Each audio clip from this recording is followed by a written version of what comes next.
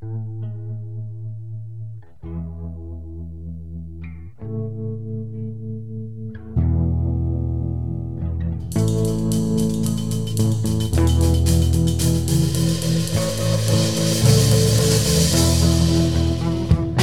there, welcome to Motorcycles and Misfits here at the Recycle Garage in sunny Santa Cruz, California.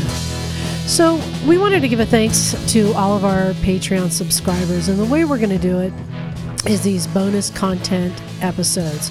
So we're going to be recording some shorter episodes, very Emma heavy, because that's what people really want.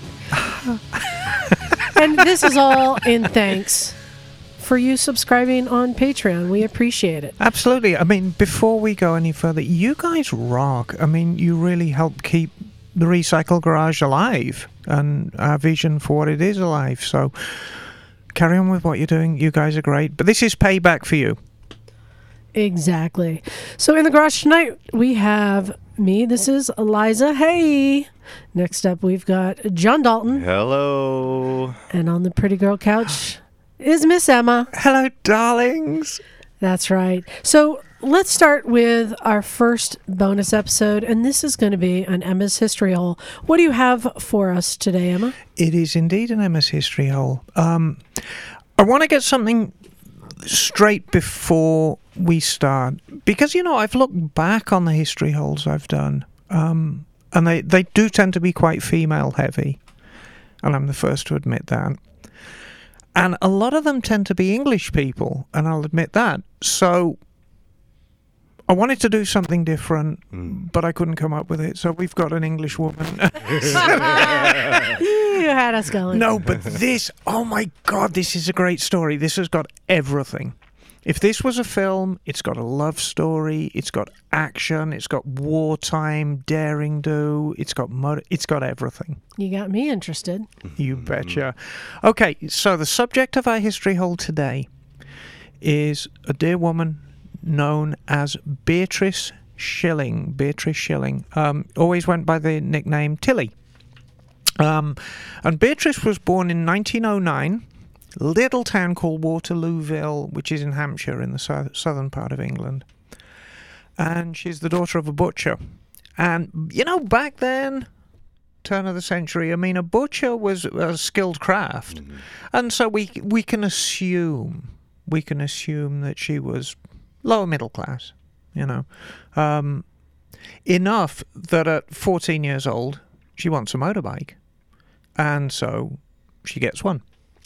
So this would be, 1923.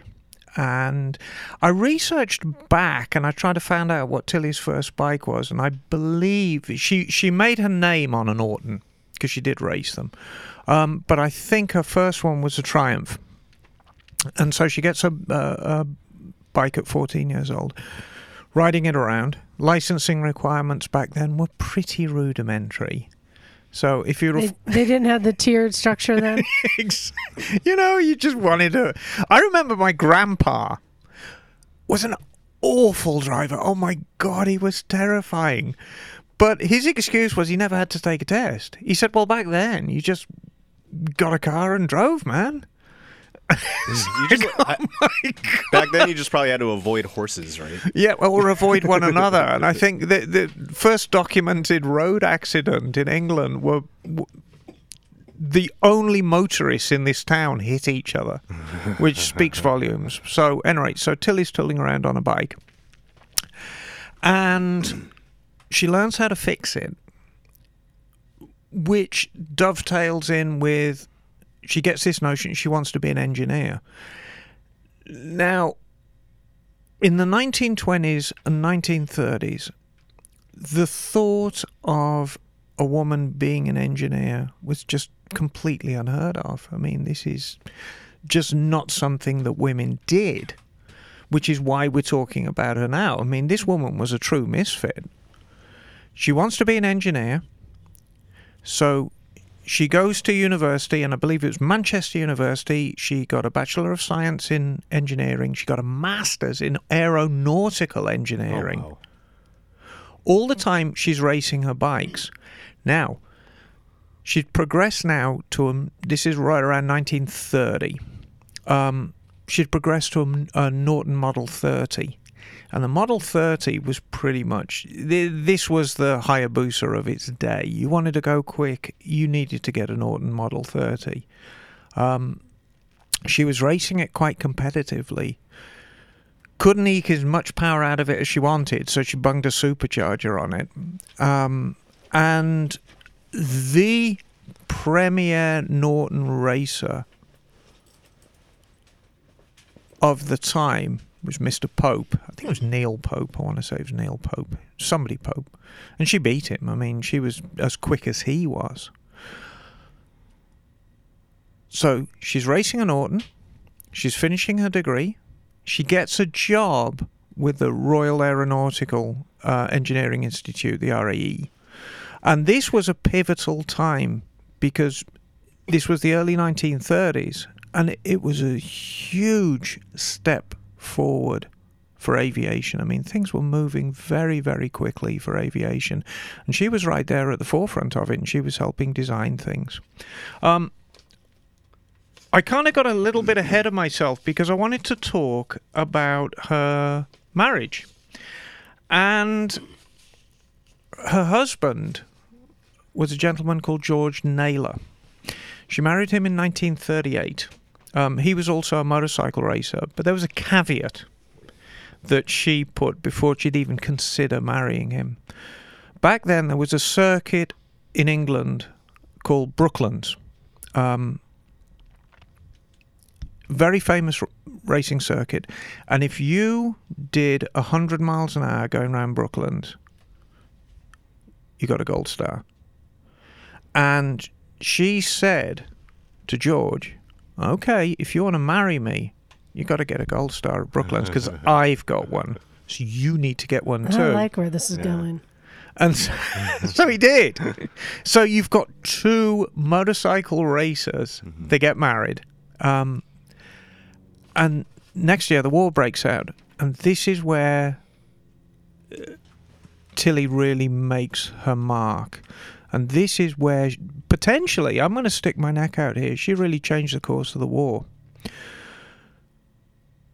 In the 1930s, in the early 1930s, obviously Hitler was coming to power. The machinery was moving, and everybody knew which direction it was going in, including England. And England's a very, very small country. It was very, very vulnerable. So people were preparing for war. And they realized they needed a fighter plane, and they really needed a damn good fighter plane. And there were two that were really at the forefront. The first was the Supermarine Spitfire, which was actually developed from a seaplane. Beautiful, beautiful aircraft. And it was powered by this glorious V12, the Merlin engine. And then alongside that, there was the Hawker Hurricane, which was nowhere near as pretty, but it's more prolific, and it was a very, very rugged aeroplane. They were both extremely capable aeroplanes, again, powered by this Rolls-Royce Merlin engine. Well, the engine had a problem, and they only figured it out when they actually started dogfighting in these things, because, of course, you know, a plane, normally you take off, do what you have to do, and land. Now, when you're actually dogfighting in a plane, you're putting the engine and the airframe through stresses that nobody really would even conceive. And the Merlin had a problem. It was a carburetted engine. Now, the Germans, back then, this was way before the Focke-Wulf 190 was developed. They had Messerschmitt 109s. And the big advantage of the 109, it was fuel injected. So no matter where the plane was, you were always getting a supply of fuel to the engine. Now, the Hurricanes and the Spitfires were carburetted. And what would happen is if you dove in the plane, you put it into a steep dive, the negative G on the carburetor would basically push all the fuel to the top of the float chamber.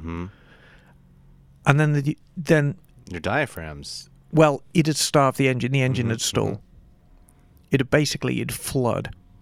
And it was a big problem because on a best case scenario, if you had an enemy plane in your sights and he dropped down into a steep dive, you couldn't follow him and you missed an opportunity to shoot down the enemy. Worst case scenario is you're diving and your engine stalls and you're a sitting duck. Mm-hmm.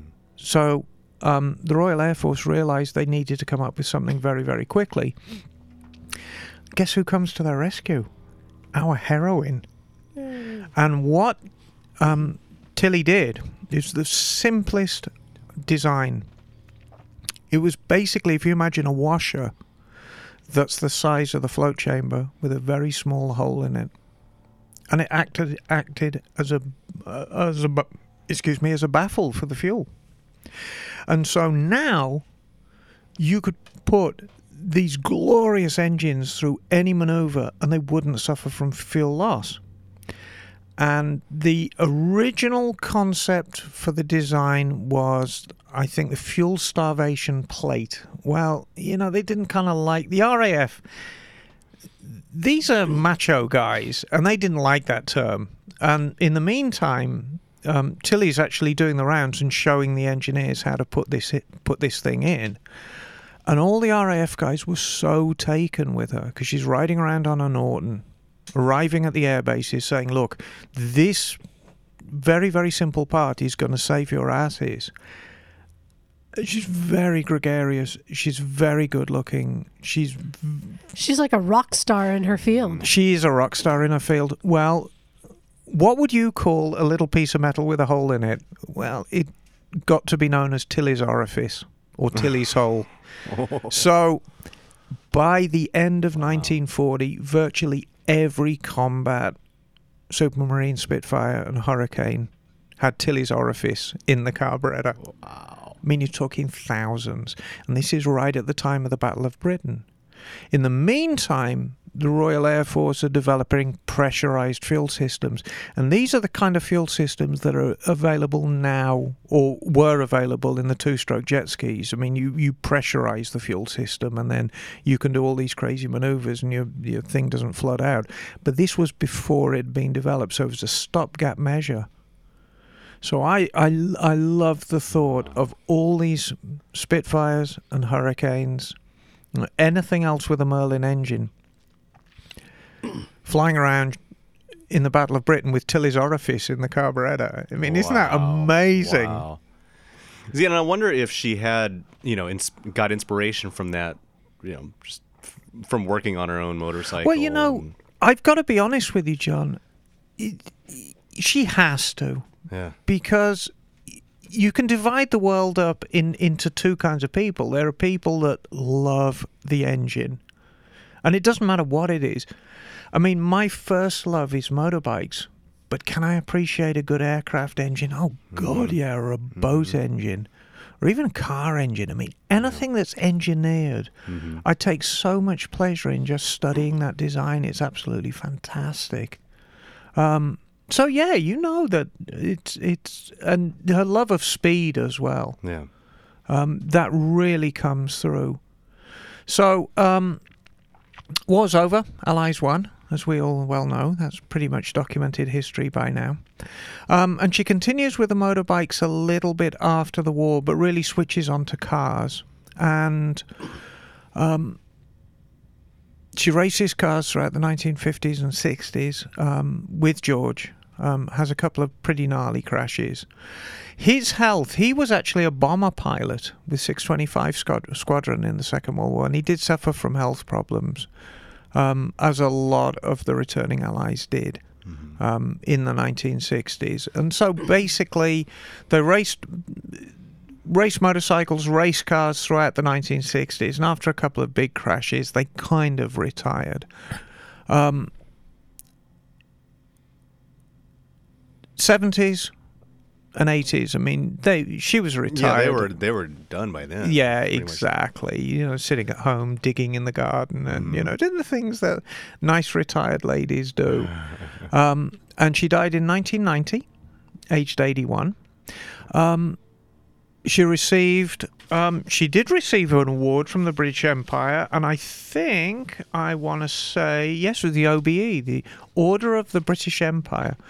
And the Order of the British Empire, in order to get that, it's an outstanding contribution to the furtherment of England.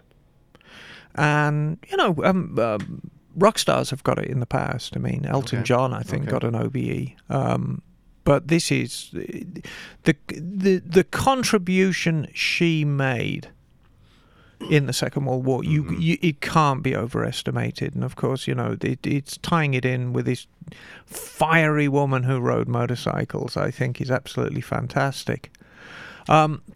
The one thing I did want to mention, in the 1960s, in the early 1960s, she was very instrumental in studying the effect of wet runways on aircraft. She stayed working for the Royal Aircraft Establishment all her working life. And developed some very, very rudimentary anti-lock braking systems. I mean, we take ABS for granted here. But, ABS has been on aircraft since the 1960s. Did you know that? Well, what tripped me out is that how you were saying the fuel injection was going on way back then, too. The Germans had it. So absolutely. I mean, yeah. Aircraft technology, a lot of people would say it's where it's at. I had a very interesting conversation with Liza over lunch today. Yeah. About a gentleman. Was it Pete? Yep, Pete. Who helps make and market fuel injection systems for aircraft. So they're very rudimentary systems. So it seems like perhaps commercial aircraft, or at least light commercial aircraft, are kind of left behind a little bit on the technology front. Because the thing we get on our motorbikes now is amazing. The technology on a motorbike is friggin' amazing. But these Cessnas with the Lycoming flat sixes and Continentals, are running very, very rudimentary mechanical fuel injection. And that's what they had back then on the Messerschmitts. I mean, it was probably a Bosch mechanical system, very similar in concept, I'm guessing, to what you got on the very early Volvos or Volkswagen Golfs. Just real simple mechanical fuel injection, but stone reliable. Because, you don't want things stalling when you're up there in the air. Right. Or running fat. And I think you had one of the Misfits came in, and then their fuel injector wasn't squirting right, or something like that. This quiet match with this BMW. Yeah. So he looks it up, and he's like, "Oh yeah, I found some off of an old pickup truck."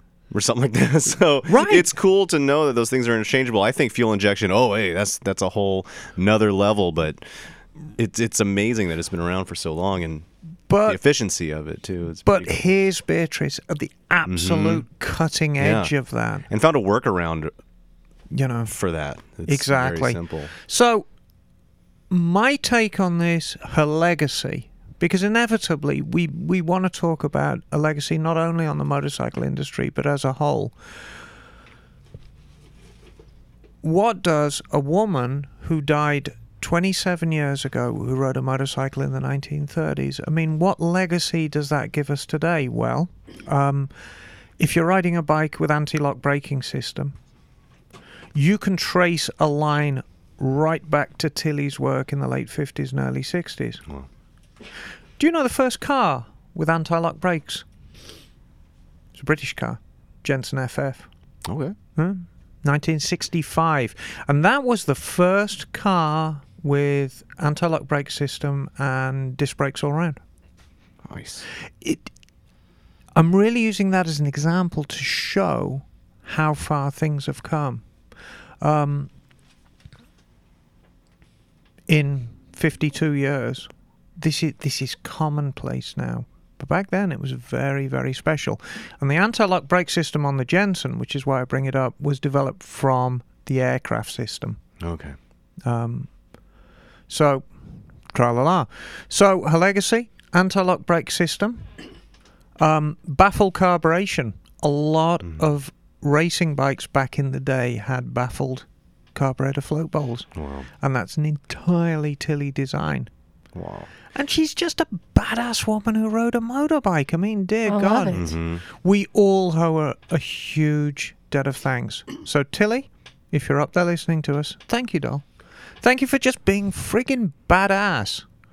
Right? Nice. She deserves a statue somewhere. Mm-hmm. Well, you know, she's got a pub named after her, but I think she, you know, Oh, that's we good can. enough. Very nice. Yeah, it is. But there was one quote. Where are we? She worked for the RAE until 1969, rising to a senior post in the mechanical engineering department. Very good. Oh, this was the quote I was looking for. A co-worker. This is a direct quote. What do you think of Tilly? Tilly is, I quote, a flaming pathfinder of women's lib. So that's a legacy. It's a wonderful story. That's just a long way of saying she's a woman who scares me. Yeah, I think so, basically. But yeah, what a fantastic story. Did you enjoy that, John? I did.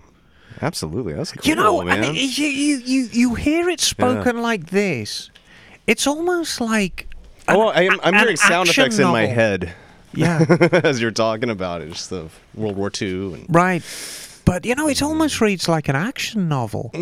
I love it. So can people find out any more info about Tilly Schilling Yes. online? You can go on to the Wikipedia pages. As you know, it's as good a place as any to start. Let's So see if I can. It's under Beatrice Schilling. It's under Beatrice Schilling. how do you spell Beatrice? Beatriz? CE.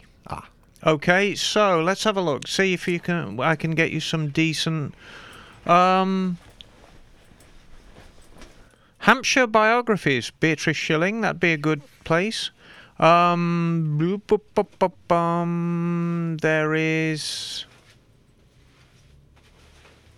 I'm trying to find something that you can really get your teeth into. There's one that says International Women in Science, a biographical directory to 1950. I suspect that's going to be pretty heavy reading.